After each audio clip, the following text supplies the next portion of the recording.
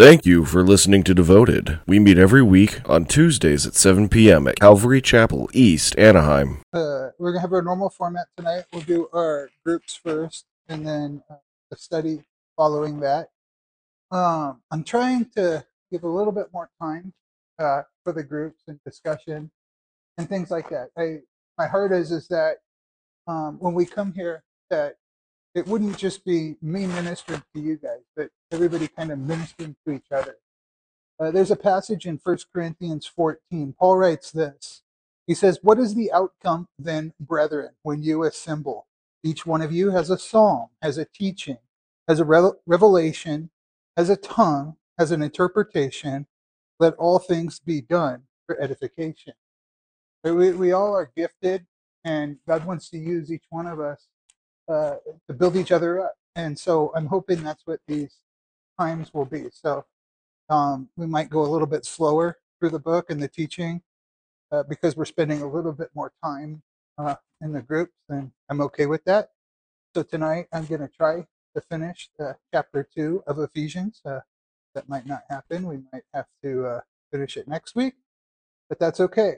Let me go ahead and read the passage that we're going to look at tonight, and then we could get in our groups and go through the questions. Last week, or 2 weeks ago, we started this passage in verse 11. We looked at verses 11 and 12. Tonight, we're going to pick up in 13 through the end of the chapter. But I'm going to go ahead and start reading in 11 because that's kind of the whole thought. So chapter 2 of Ephesians, verse 11.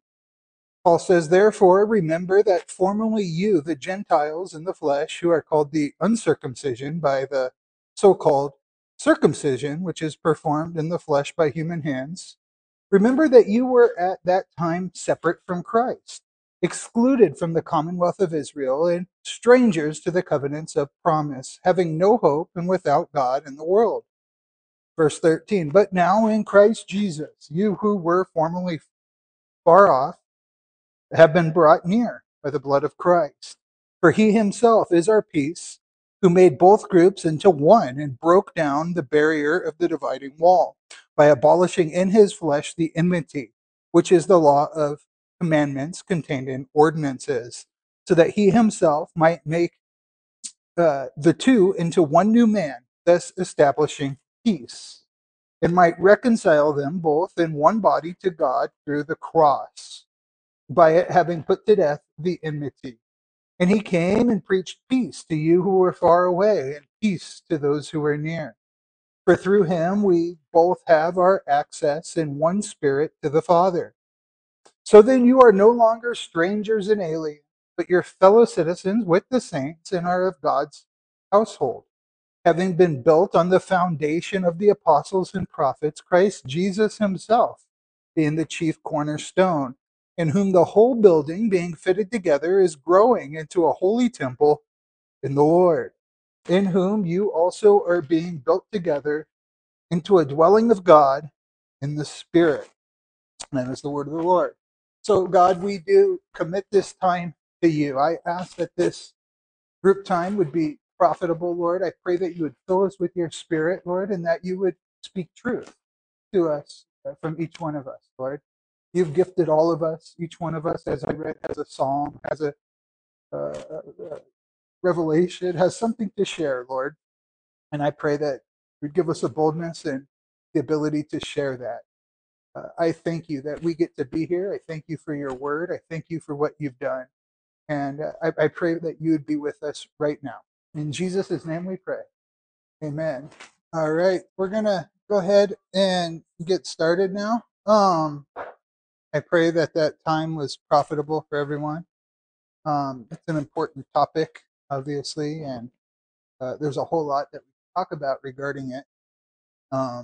That's reflected in my challenge to try to get this down into one message. There's a lot that could be said about this subject. A couple of things though before we go on. This Saturday we're having the barbecue, Andrew, going away. A way to get together and to celebrate Andrew, and God having him here and what God has for him. That'll be over at Yorba Regional Park. I'm going to get there pretty early to set up some stuff and start some of the cooking. So you guys are welcome to show up. I'll probably be there by 11. We're going to officially start at 1. But you could come before that if you want. That way, some of the ladies want to go to the women's here at the church. You can go to that and then come over. I'm going to bring burgers. I'll barbecue the meat. I'll have that. I'm asking if you can bring a side dish or a dessert to share. That way, plenty of food. There'll be some games to play, things like that. So I think it'll be a great time. I'll send out a text Saturday morning, kind of when I get there, explaining exactly where we're at, depending on kind of availability park. But I'm looking forward to that. Another thing, I mentioned this last week, we have Brian's been such a blessing with some of the social media stuff and recording these and putting them on podcasts. And so if you miss and you want to listen to the message, you can. We have these things that the restaurant started using during COVID. The QR code, that's what they are. One of these. So if you want to get that, if you want to be a part of it, I recommend it. I recommend if you're on Facebook, joining the group. It's a great way to stay in contact, stay in touch with what's going on, and get the messages. You share them, listen to them, whatever you want. But we have that. Yeah, so if you want to be a part of that, come see me. Lastly, there's still time to join the Israel trip if that's something you're interested in, July 18th, 26th. A little bit more affordable than the trip that the church usually takes. So if that's something you're interested in, let me know. I'll get you some more information regarding that. But now let's get to the Bible. So open up to Ephesians chapter 2. I'm going to go ahead and read the passage one more time and pray for us, and then we get into it. Starting in verse 13, Paul says, "But now in Christ Jesus, you who formerly were far off have been brought near by the blood of Christ. For he himself is our peace, who made both groups into one and broke down the barrier of the dividing wall by abolishing in his flesh the enmity, which is the law of commandments contained in ordinances, so that in himself he might make the two into one new man, thus establishing peace, and might reconcile them both in one body to God through the cross, by having put to death the enmity. And he came and preached peace to you who were far away, and peace to those who were near. For through him we both have access in one spirit to the Father. So then you are no longer strangers and aliens, but you are fellow citizens with the saints and are of God's household, having been built on the foundation of the apostles and prophets, Christ Jesus himself being the chief cornerstone, in whom the whole building, being fitted together, is growing into a holy temple in the Lord, in whom you also are being built together into a dwelling of God in the Spirit." So, Father, I do thank you. I thank you for your revelation. I thank you that you gave us your word, that we could know you, that we could be edified, that we could be washed and cleansed, Lord.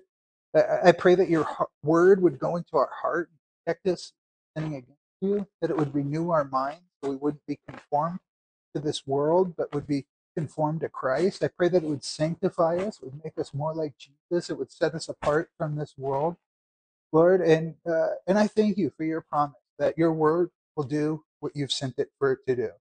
Just as the rain comes down and waters the grass and causes it to grow, it's going to have the effect that you want it to have on your people, Lord. So I acknowledge right now that I need you. I can't do anything without you.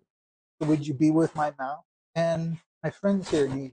They can't understand this without your help, without your illumination, Lord. So we ask for your spirit to work. Speak to us. Your servants are listening. In Jesus' name we pray. Amen. And so there was a Wednesday night, probably about 7 or 8 years ago, and I was coming to church. I was coming here, and I remember it was I was really early. I got here and I was coming. I was going to have dinner and I was going to play some fellowship, and I was all excited about it. But like I said, I came really early. I don't even think there were ready to start serving the food yet. But I'm walking in through the courtyard, and I'm walking up, and I look over into the foyer, and I see there's this disturbance going on, especially around the men's bathroom. And so I kind of go to check it out, and I see this like half-dressed maniac in the bathroom, like destroying everything, like tearing stuff off the wall and making a mess. And I see Pastor Maury standing there, like what are we gonna do, And Pastor Maury at the time was probably about 80 years old. And so I stepped in, and I start trying to reason with this guy who is literally out of his mind. And I tell him, I'm like, hey man, you look hungry. Like, let's go. I'll buy you some dinner. Let's go to Carl's Jr., right? I was just really trying to get him off the property. And I convinced him to go to Carl's Jr. We walk over to Carl's. We have a little bit of dinner and that. And then I tell him, I'm like, man, I'm sorry, I got to go back. I'm serving with the high schoolers tonight, and they need me. I got to get back there. So I left him, and I came back to the church, and they had the service up here, and I go to leave, and I'm walking down these stairs, and I look out, and there's all these cop cars outside of the church, and sirens going, and I'm just like, what in the world happened? Well, I guess while we were in this service, this guy came back and went down into the prayer room and just absolutely destroyed the prayer room. Started tearing Bibles up and ripping the cupboards off the walls and just punching holes in walls and just crazy stuff. And you know, it was just crazy. And it happens from time to time that someone's going to come and try to deface the property of the church, going to try to vandalize the church. Usually it's an unbeliever like this man that I'm talking about, that tends to be so destructive. But these things are typically pretty rare. I can't think of another instance in my entire time being here at CCEA where anything like that or close to that has ever happened before.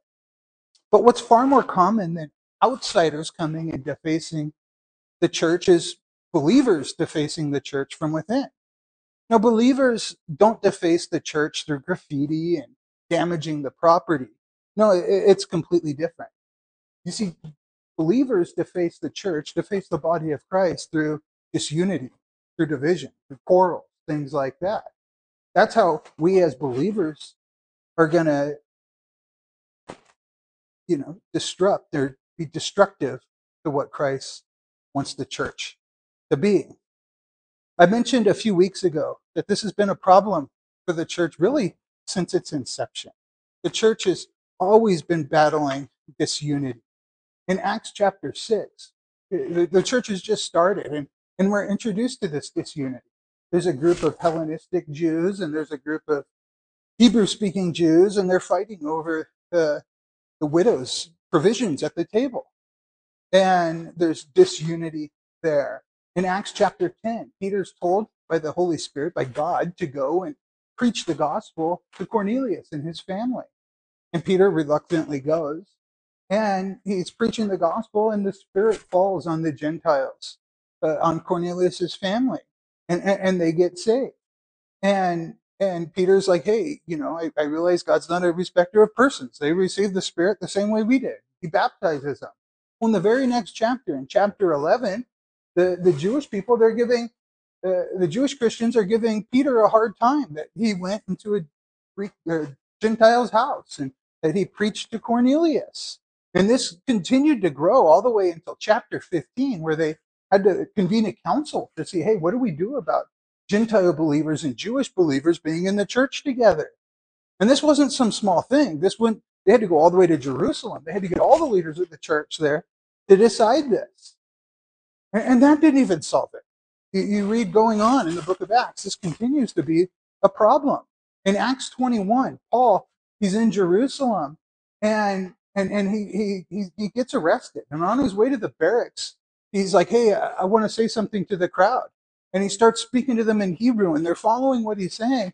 And then as soon as he started talking about the Gentiles, they go back to rioting and trying to kill Paul. That's how much animosity there was between the Jew and the Gentile. Now, this shouldn't surprise us, because in Luke chapter 4, the same thing happened to our Lord Jesus. Jesus came back from 40 days and 40 nights being tempted of the devil in the wilderness, and he goes to Nazareth, his hometown. He walks into a synagogue, on a Shabbat. And he opens the Isaiah scroll to Isaiah 61, and he starts preaching about the Messiah coming. And then he says, today, in verse 21, he says, today these things have been fulfilled in your midst. And they're ecstatic. The people in the synagogue are celebrating. They're like, woo, woo, yeah, Messiah has come. And then he starts talking about God ministering, God coming to the Gentiles, God being gracious and merciful to the Gentiles. And now all of a sudden their ecstasy is turned to rage. They drive Jesus out of the synagogue up a hill, and they're about to throw him off of a cliff down to the valley of Megiddo and kill him. You know, Corinth was a problem church in the New Testament. I'm sure we all know that. They were the carnal church. Paul opens up the book of 1 Corinthians saying this in verse 11, for I have been informed concerning you, my brethren, by Chloe's people, that there are quarrels among you. Now I mean this, that each of you is saying, I'm of Paul, I'm of Apollos, I'm of Cephas, I'm of Christ. Has Christ been divided? Paul was not crucified for you, was he? Were you baptized in Paul's name? Fast forward to chapter 3, verses 1 through 4. He says this, and I, brethren, could not speak to you as spiritual men, but as men of the flesh, as to infants in Christ. I gave you milk to drink, not solid food, for you were not able to receive it. Indeed, even now you are not yet able, for you are still fleshly. For since there is jealousy and strife among you, are you not fleshly? Are you not walking like mere men? For when one says, I am of Paul, and another, I am of Apollos, are you not like mere men? You know, the problems in Corinth, you read through the book of Corinthians, it's really all about division. They were divided over everything. In chapters 1 through 3, they're divided over their teachers. In chapter 5, they're divided over grace. There's this young man in the church who's actually sleeping with his stepmom, and half the church is like, yeah, this is a great thing because it shows how gracious we are. Kind of like some of the liberal churches today. And other people are like, no, we need to do something about this. And they were divided over it. Paul had to give them instruction. In chapter 6, they're so divided that believer is taking believer to court in front of the non-believers to have their cases settled. In chapter 7, they're divided over marriage. Is marriage a good thing? Is it better to remain single? All of this. In chapter 8, they're divided over giving and who should be giving and what to do with money. Chapters 9 and 10, they're divided over their liberties. Can you eat meat that's sacrificed to idols or not? In chapter 11, their division is evidenced in the Lord's table. There's people that are coming early and eating all the food and getting drunk. And by the time people who actually need that food come, there's nothing left to eat. Chapters 12 through 14, this division reaches an apex concerning their spiritual gifts. And they're all divided about how to use their spiritual gifts and who's spiritual and whatnot. In chapter 15, they're divided over doctrine, specifically the doctrine of the resurrection. Some are saying, yeah, Jesus rose from the dead, but we're not going to rise from the dead, and things like that. And so it was leading to all kinds of wrong living and licentiousness. But they were divided. They were divided in just about every possible way. And that's because they were immature. You know, division is always the result of sin. In the body of Christ, it's a product of our immaturity. New believers or older believers who are immature, they still have a lot of their fleshly nature in them, which produces sin and division. You know, the story of the Tower of Babel is a great illustration of why this world we live in is so divided. It really explains a lot. If you look in Genesis chapter 11, we could see that. Starting in verse 1, he says, now the whole earth used the same language and the same words. And it came about as they journeyed east that they found a plain in the land of Shinar, or Babylon, and they settled there. They said to one another, come, let us make bricks and burn them thoroughly. And they used brick for stone, and they used tar for mortar, and they said, come, let us build for ourselves a city, a tower whose top will reach into heaven. And let us make for ourselves a name, otherwise we'll be scattered abroad over the face of the earth. That was God's will. He said, you know, multiply, fill the earth, subdue it. That was God's will for them, not to stay in one place. So the Lord came down to see the city and the tower which the sons of men had built. Here it is. The Lord said, behold, they are one people, and they all have the same language. And this is what they began to do. Now, nothing which they purpose to do will be impossible for them. Come, let us go down and therefore confuse their language, so they will not understand one another's speech. So the Lord scattered them abroad from there over the face of the whole earth, and they stopped building the city. Therefore the name was called Babel, because the Lord had confused the language of the whole earth, and the Lord scattered them abroad over the face of the whole earth. You see this, the people, after the fall, they were actually united. The whole earth was united in one thing, and that was rebelling against God. Rebelling against God to fill the earth and to subdue it. They wanted to stay in one place. They wanted to build a ziggurat up to heaven that could withstand the judgments of God, to make sure God couldn't judge them the same way again. So God divided them. He confused their language. And since then, there's been absolutely nothing but division throughout the world. You know, Christ came, he lived a perfect life, he died a cursed man on a tree for sinners. On the third day, he rose again, and 40 days later, he ascended to the Father, right? That's the gospel message. But what did he accomplish by doing this? Yes, he accomplished victory over sin and over death, but it was also the beginning of a new creation. You see, Jesus makes things new. He renews things. He renews the effects of the fall. And one of those things that he's renewing, one of these things he's doing away with, is sin. It's division. It's disunity. Christ brings unity.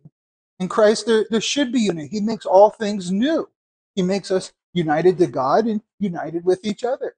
That's why Paul writes in Galatians 3:28, there is neither Jew nor Greek, there's neither slave nor free man, there's neither male nor female, for you are all one in Christ. No, he's not saying those distinctions are completely done away with. It's not like we're going to have genderless bathrooms at the church and things like that. No, he's saying spiritually we're all one.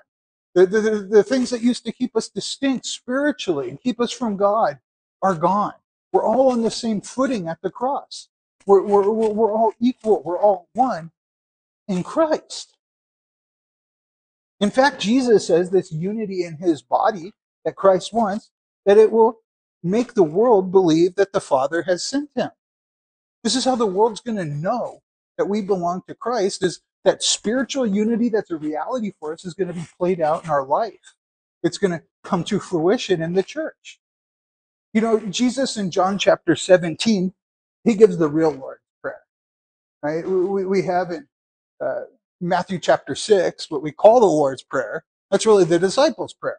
The disciples come to Jesus and they say, hey, teach us to pray. And Jesus says, when you pray, pray like this. He gives them a prayer for the disciples. Well, in John 17, we have the Lord's Prayer. This is Jesus' prayer. This is Jesus praying to the Father for his church before he goes to the cross. It's an amazing chapter of Scripture. And in this chapter, 5 times he prays that his church would be united, that we would have unity. That's the theme of his prayer. In John 17, verse 20 and 21, he says this, I do not ask on behalf of these alone, the 12, but for those also who believe in me through their word. That's you and me. That's every Christian who's ever lived, because we're all Christians based on the word of the apostles. They're the foundation. We're going to read about that in a minute. That they may all be one, even as you, Father, are in me and I in you, that they also may be in us, that the world may believe that you sent me. You see, we reflect the nature of God, the character of God, when we're one. You see, because God is 3 persons, 3 distinct persons, but one essence. And those persons are distinct. They have different roles, they have different offices, they have different duties, they do different things. But they're one. They're one essence. And the church is to be a reflection of that. We're to be many members with different gifts, different backgrounds, different offices, different roles, but we're to be one essence. We're to be of Christ, and we're to have one mind and one, one mission, one goal. We're to be one body. So Christ is the great unifier. He's the one that brings people together. You look at the church and just in this room, I don't think any of us would be together if it weren't for Christ. None of us would be friends with each other. None of us would be in this room together if it weren't for our love for Jesus and our being in Jesus. We would be in different places. So Christ is the unifier. He brings people together. That is the title of our message, the great unifier. Jesus wants us united.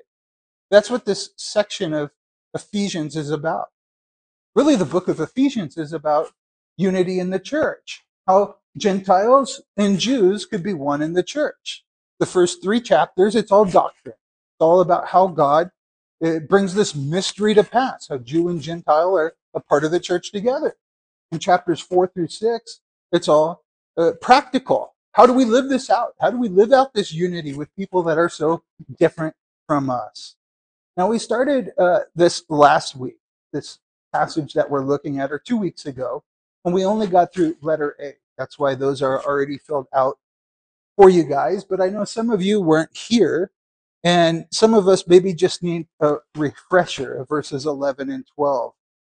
In these verses, Paul really is commanding us to remember who we were before Christ. And that the idea is if we remember who we were before Christ, we'll realize how much mercy, how much forgiveness that the Lord has given us in Christ, and it'll be easier for us to reciprocate that mercy and grace and forgiveness with other members of the body, and thus it'll establish unity. I mentioned 2 weeks ago how in 2020, when the Black Lives Matter riots were going on, I was watching it on TV and I was getting extremely angry. And I'm like, just do something about this. Someone needs to come and stop these people. And I was getting really mad at these people that were out rioting. And the Lord spoke to me. The Lord said, hey, why are you mad? He's like, if this was happening 20 years ago, you'd be doing the exact same thing. I said, I'm not mad at them. I see them as sheep without a shepherd. You see, God was reminding me of who I was before Christ and the amount of grace and mercy I needed to be in the body of Christ. And that made me be able to have compassion and sympathy for the people that were doing the very things that I used to do. But to summarize verses 11 and 12, before Christ, we were without. If there's one word that could summarize what life is like outside of the church, outside of Christ, it is without. We were without Christ. We were without the benefits of God's people. We were without God's covenants and promises. We were without hope. And we were without God. We were without, and we were alienated from God and his blessings. But look at verse 13. It begins with a but now. I love that. I mean, that's similar to verse 4, right? But God, right? We were dead in our trespasses and sins. But God made us alive together with Christ. Verse 13 says, but now in Christ Jesus, you who formerly were far off have been brought near by the blood of Christ. I love that. So for letter B, fill in the word reconciliation and Christ. Reconciliation. We need to remember what Christ has done. And we're going to see this in verses 13 through 18. We'll take it a verse at a time. Verse 13 really is the subject of this section. The preceding verses are going to really kind of expand on the fact that we've been brought near or reconciled by the blood of Christ. You know, reconciliation really is a great word. It means being brought together again. It carries the idea of going from hostility to friendship. Right? And that's what God has done for us, right? We were all hostile to God, Paul says in Romans 8. But now we're friends of God, and it's because of the blood of Christ. In Colossians 1, verses 19 and 20, Paul says something very similar. He says, for it was the Father's good pleasure for all the fullness to dwell in him, in Christ, and through him to reconcile all things to himself, having made peace through the blood of his cross. And through him, I say, whether things on earth or things in heaven. Now, this implies a couple of things. First, it implies that we were estranged and separated from God. We didn't always know God. We weren't always in relationship with God. We weren't always friends with God. At one time, we were estranged from God. We were far off from God. We were hostile to God. Second, we who were far off were brought near. This is Old Testament language for Jew and Gentile. You see, the Jews were considered to be near, right? Because they lived near the temple. The temple was in Judea. It was where the Jews lived. The Gentiles were far off. They lived far from the temple. They lived far from the presence of God. But because of Christ's death, we all have the same access. We're all on equal footing. If you think about it, before Abraham, there was no such thing as Jews. There was no such thing as the children of Israel. There was just people. There was just different people groups, right? And in a sense, that's what God did through the cross. He took away that distinction. Now the Jews are no closer to God than the Gentiles are. Whether they're all on equal footing. We're all basically near. We're all in the same spot. We all need the same gospel. So Paul's going to expand on verse 13 by giving us four things that Christ did to reconcile both Jews and Gentiles to himself and to each other. The first one is Christ has brought us peace. So fill in the word peace. Look at verse 14. He says, "For he himself is our peace." Jesus is our peace. In Isaiah 9, right, we have the prophecy of Jesus, verses 6 and 7. "For a child will be given, or will be born to us, a son will be given to us, and the government will rest on his shoulders, and his name will be called Wonderful Counselor, Mighty God, Eternal Father, Prince of Peace. There will be no end to the increase of his government or to peace." Right? Jesus Christ is going to come and he's going to bring peace, is what Isaiah is saying. You know, there's really no peace apart from Christ because he was the sacrifice that propitiated, that satisfied the wrath of God, thus establishing peace. We were hostile, we were enemies, we were under God's wrath until Christ satisfied that on the cross. You see, he brought us vertical peace with God. And because we have this vertical peace with God, now we could have horizontal peace with one another. Remember at the birth of Jesus what the angels exclaimed? They said, "Glory to God in the highest, and on earth peace among men with whom he is well pleased." You know, peace is never going to be established by a law or a program. Peace is found in a person, the Lord Jesus Christ. He is our peacemaker. The fruit of his spirit is love, joy, and peace. It's through the Spirit of God that we can experience peace. In John 16, at the very end of the upper room discourse, Jesus is giving his last will and testament, really, to his disciples. He says this, "These things I have spoken to you, so that in me you may have peace." It's in Christ that we have peace. In the world you'll have tribulation, but take courage, I have overcome the world. You know, during World War II, there was these American soldiers, and they're exchanging fire with some German soldiers who had occupied a farmhouse. There was a family that was living in that house, and they were pretty freaked out, and they ran and they were hiding in this barn.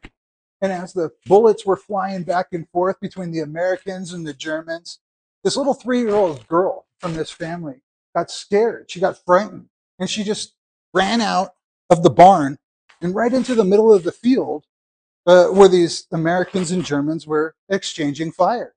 And from both sides, people were yelling, "Cease fire! Cease fire!" until that little girl could be brought into safety. Now, this is fascinating to me because a little child brought peace, brief as it was, in a situation that almost nothing else would have brought peace. There had been talks of peace treaties. They came to nothing. It was only this little child that could bring peace, but for that few moments. Well, Jesus Christ came to the earth as a baby and he brought peace. not a momentary ceasefire, but true and lasting peace between sinful man and a holy God. Our culture, our world is doing all kinds of things trying to establish peace. Think about racism. What we're trying to do to cause peace between the racial division in our land. Right? It's kind of silly. The best that our world could offer is reverse racism. More racism trying to solve racism. That's not going to work. That's just going to further divide us. But the social justice movement, it can't bring about the justice that God wants. Only Jesus Christ could do that. Only Jesus Christ can bring peace to people who are so different. You look at Jesus' disciples, right? We tend to think that they were all fishermen. And some of them were. Peter and James and Andrew were, for sure. But some of them weren't. You think about Simon, not Simon Peter, but Simon the Zealot. Simon the Zealot is an interesting guy. He came from this group called the Zachari, and they were dedicated to the overthrow of the Roman government. They were assassins. They would go out and assassinate people that they thought were in the Roman government. Well, another one of Jesus' disciples was a guy named Matthew, Levi. He was a tax collector. He was a Jew who worked for the Roman government, collected taxes. He was considered a traitor to the Jews. And these people hated each other.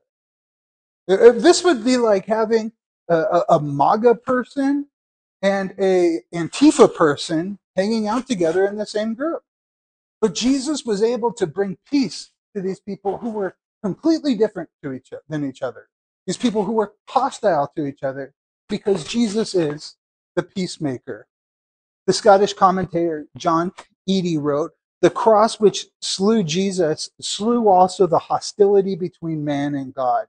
His death was the death of that animosity." So Jesus brings peace. Number 2, Christ has made us one. We're going to see that in verses 14 through 16. Fill in the word one. Ephesians 2:14, "For he himself is our peace, who made both groups into one and broke down the barrier of the dividing wall." He made both groups into one. That's speaking of the Jew and the Gentile. And he did that by breaking down the barrier of the dividing wall. What's that talking about? Well, the temple grounds in Jerusalem, they're huge. About 35 acres or 35 soccer fields make up the Temple Mount area, the temple grounds.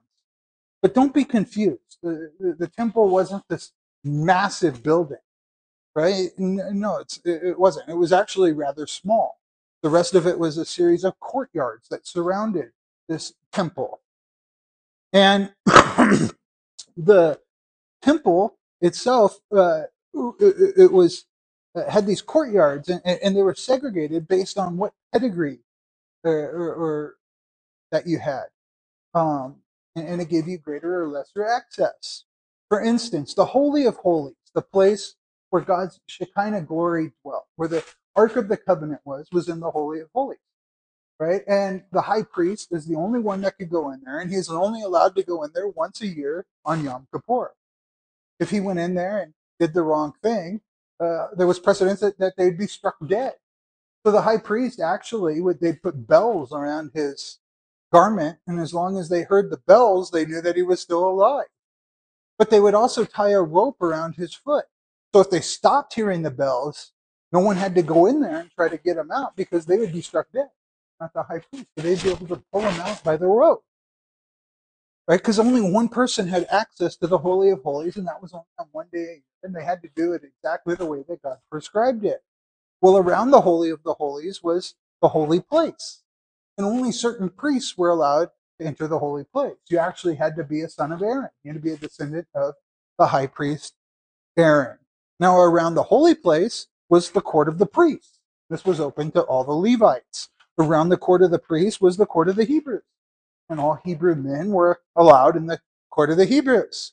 Next, there was the court of women, and Jewish women were allowed to go into the court of the women. And outside of the court of the women was the court of the Gentiles. It was the furthest out. That was the only place where a Gentile could come into the temple ground. Now, by the way, that's where the bazaars of Annas were, right? That's why Jesus came in and was so upset and flipped over the money tables, because that area was supposed to be a place to evangelize Jews, to evangelize Gentiles, where Gentiles could come and seek God. But Jesus says that you've turned my Father's house into a den of robbers. You've turned it into a swap meet instead of a place of prayer. But between the court of the Gentiles and the court of the women, there were signs posted warning Gentiles not to cross this barrier. In fact, a couple of these signs have been found. You come to Israel with us, you could see one of them in the David Citadel, which is in Jerusalem. But this sign, it read this: no Gentile may enter within the barricade which surrounds the sanctuary and enclosure. Anyone who is caught doing so will have himself to blame for his ensuing death. And hey, if you cross this line, you're going to die right now. Paul knew all about this sign. In Acts 21, he's coming to Jerusalem for Pentecost. And the Jews at this time, they really hated Paul. Right? They thought that he had abandoned Judaism and was embracing paganism, crazy stuff. And so he's coming there, and he's trying to be sensitive to the Jewish people. In fact, he actually enters a Nazirite vow, trying to show that what he's worshiping is really the fulfillment of Judaism. He's not worshiping some completely new religion, right? Christianity is coming out of Judaism. But there's a problem. You see, because Paul was walking around Jerusalem with his Greek companion Trophimus. And the Jews were accusing him of bringing Trophimus past that sign, bringing him past the court of the Gentiles. And he hadn't, but they were accusing him of it anyways. And because of that, this huge riot erupted, and Paul was almost killed. In fact, if the temple police didn't come down and rescue him, he would have been killed. That's how seriously they took this. But when Christ died on the cross, the veil between the presence of God and the Holy of Holies was rent from top to bottom, literally, giving both Jew and Gentile access into God's presence. But figuratively, the barrier between Jew and Gentile was also destroyed. There was no more distinction spiritually between Jew and Gentile. They all had equal access. There's another story from World War II. A few American soldiers were out fighting, and one of their companions were killed. And these guys, they wanted to provide a proper burial for their friend. So they worked all over France looking for a cemetery where they could bury their friend. Finally, they find a cemetery. They get excited. All right, we could bury your friend. They go in and start talking to the priest and said, hey, our buddy died in battle. We really want to bury him. Can we bury him here? The priest was like, okay, is he Catholic? And they said, no, he's Protestant. And the priest's like, I'm sorry. I would love to help you, but the cemetery's for Catholics only. I can't allow you to bury him here. And so the friends, they kind of were dejected and left, and the priest went back to his room. And so the buddy said, well, what are we going to do? Well, let's do this. Let's do the next best thing, and we'll just bury him right outside the fence. And so they did that. The next day, they come back, and they want to pay some last respects to his friend, leave some flowers on his graveside, but they can't find it. They're looking all over, all around where they thought that they had buried their friend, and they can't find any dirt that had been disrupted. And so they start getting upset, and finally they go in and they ask the priest. They say, "Hey, you know this area better than we do. You know, we thought we buried our friend right outside the fence, but we can't find them." And the priest goes, "I couldn't sleep at all last night. The first half of the night I was awake and I was wrestling with God because I told you that you couldn't bury your friend here. The second half of the night, I went out and I moved the fence." Can I tell you something? That's what God did for us. Through Christ, he moved the fence so that we could be welcomed into his family, so that the Gentiles could be a part of the family of God. In Ephesians 2, verses 15 and 16, Paul goes on to say, by abolishing in his flesh the enmity, which is the law of commandments contained in ordinances, so that in himself he might take the two, or make the two into one new man, thus establishing peace, and might reconcile them both in one body to God through the cross by having put to death the enmity. And Paul says, by abolishing his flesh, or in his flesh, the enmity, which is the law and commandment contained in ordinances. So the temple was definitely a barrier between Jews and Greeks, but another barrier between Jew and Gentile was the law, specifically the ceremonial law. The ceremonial law was designed really to keep the Jews and the Gentiles distinct, right? God was wanting to keep his people distinct from the people around them. That's why you read some of these laws and it seems so obscure. It's like, why would God care about that? Why would God care if they sewed two different pieces of fabric together? Well, God was making these laws so that his people would be distinct from the people around them. In Leviticus 11, verse 44 and 45, God says, "For I am the Lord your God. Consecrate yourselves, therefore, and be holy, for I am holy. And you shall not make yourselves unclean with any of the swarming things that swarm on the earth. For I am the Lord who brought you up from the land of Egypt to be your God. Thus you shall be holy, for I am holy." Holy really means set apart, distinct. That's what God's people were supposed to be. God gave laws that would keep the children of Israel distinct, that would keep them separate. They had separate food. They couldn't eat what everybody else was eating. Right? They couldn't fellowship around the table because they had to eat distinct meals. They had to eat kosher. They had to wear separate clothes. They couldn't dress the way that everybody else was dressing. They had separate sexual ethics. And these were to ensure that they wouldn't intermarry with the people around them. They had separate worship with things like the Sabbath and festivals and feasts, and which made it hard to intermingle with those around them. See, all of these things kept them separate, kept them distinct from the Gentile nations. But on the cross, Jesus did away with the ceremonial aspects of the law, and he took the judgment for the moral aspects of the law. So the ordinances would no longer be a barrier between Jew and Gentile. All of that has been done away with. Jesus says, I came and I fulfilled the law. He perfectly fulfilled the ceremonial law. It's done away with. He took the punishment for the moral law, so that no longer separates Jew from Gentile. We could all be one in Christ. Paul says something very similar to this in Colossians 2. In verse 13, he says, "When you were dead in your transgressions and the uncircumcision of your flesh, he made you alive together with him, having forgiven us all our transgressions, having canceled out the certificate of debt consisting of decrees against us, which were hostile to us, which he has taken out of the way, having nailed it to the cross. When he had disarmed the rulers and authorities, he made a public display of them, having triumphed over them through him." The things that these ceremonial laws, these moral laws that we were indebted to God for breaking, were nailed to the cross with Jesus. They were done away with. Hallelujah. So the temple's no longer a barrier. The law's no longer a barrier. And our text says that Jesus took the two groups, Jew and Gentile, and made one new man out of them. You know, there's two Greek words for new. One is nos, which means new in time. The other is kainos, which means new in quality. Imagine I have a 2003 Prius and I want to get a new car. Now I could go and get the 2023, this new nos Prius, or I could get a new kainos Tesla. Right? It's not just the new Prius coming off of the assembly line.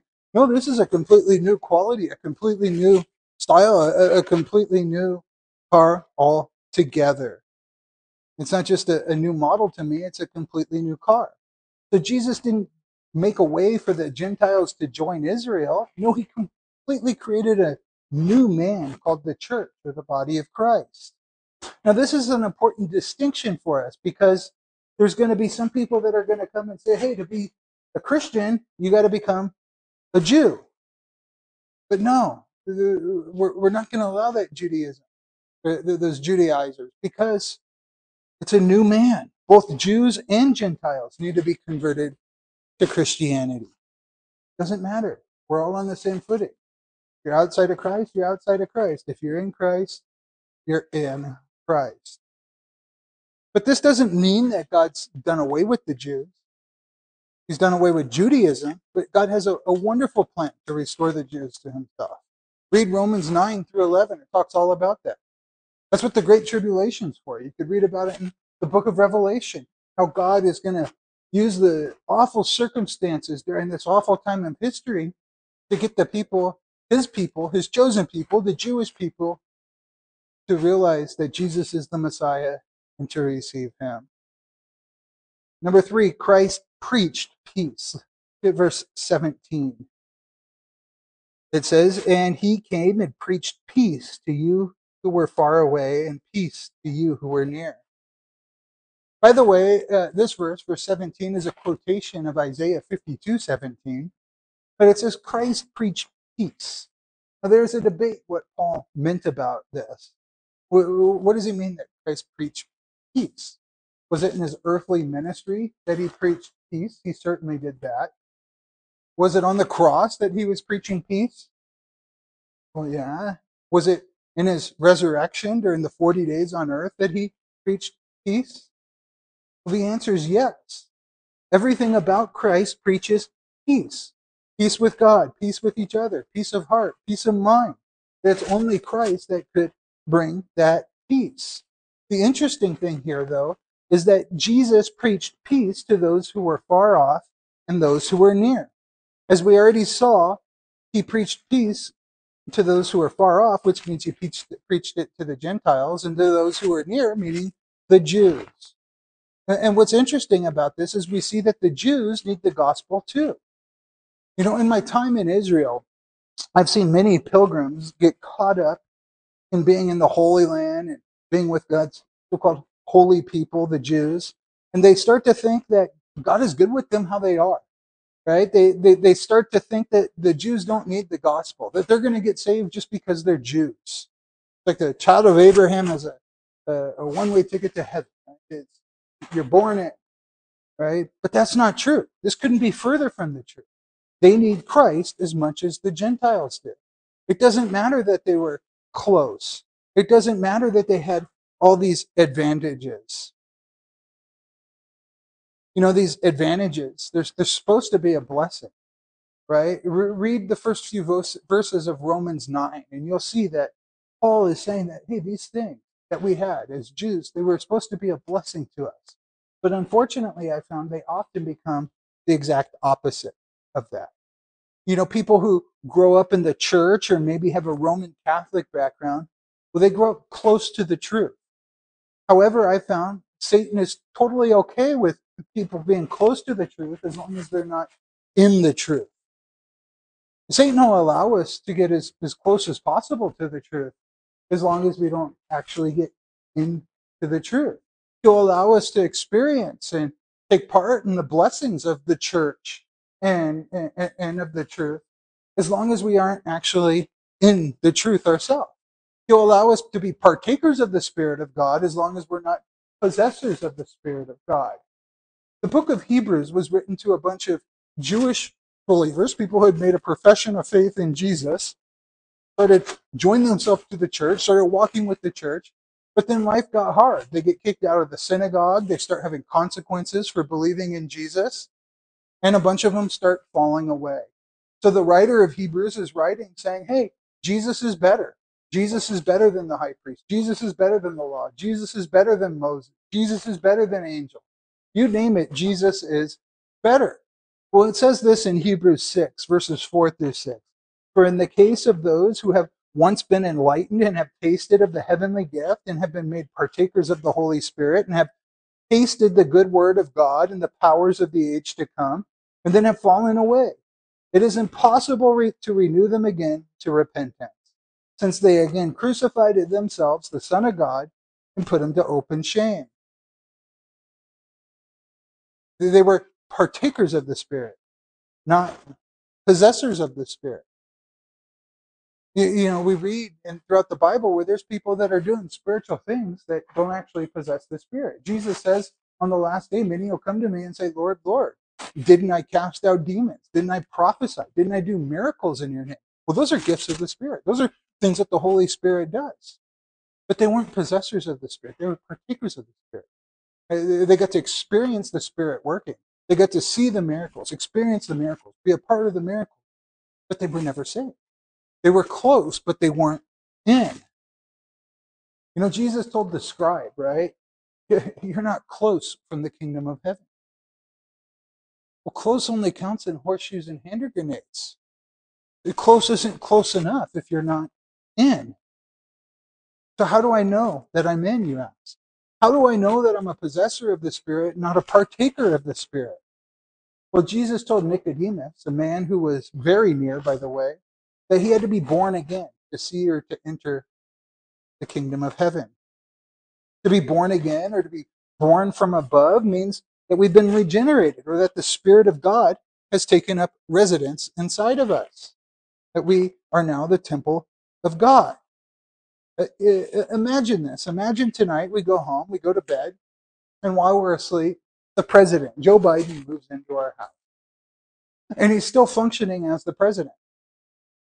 How long when you get up in the morning is it going to take for you to know that something is different about your house? Probably not very long, right? And everything's going to be different. There's going to be Secret Service agents everywhere. There's going to be people coming and going, meetings, things like that. And that's the leader of the free world moving into your house. Well, how much so if the ruler of the entire universe moves into this house? See, it's not going to take long to notice. Things are going to start to change. Things are going to be different inside of us if we are possessors of the Spirit. Romans 5:1, Paul says, therefore, having been justified by faith, we have peace with God through our Lord Jesus Christ. Do you have peace with God? Do those around you? Are you going about being a peacemaker, preaching peace to those around you the way Jesus preached peace?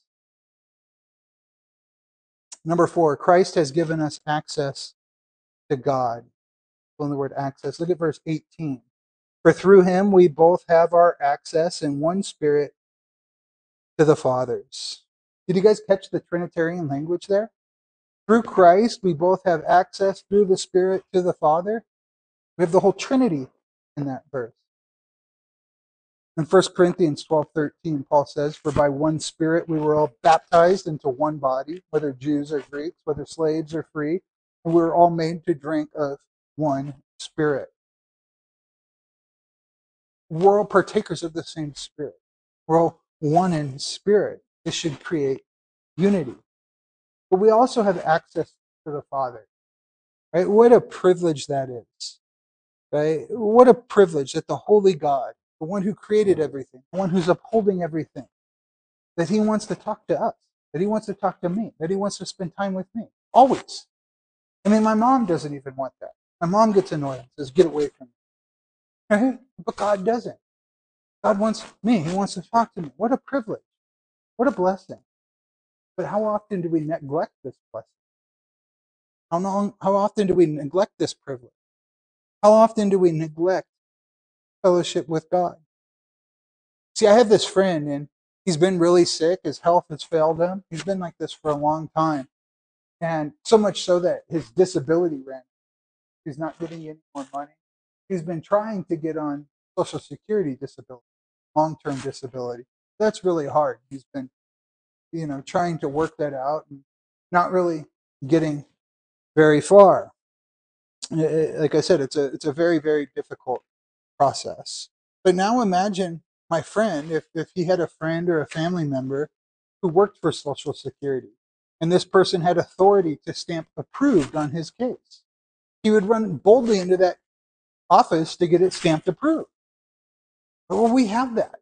Whatever problem we're facing, whatever mountains in front of us, we know the one who's sovereign over that, the one who could move mountains, the one that could change everything.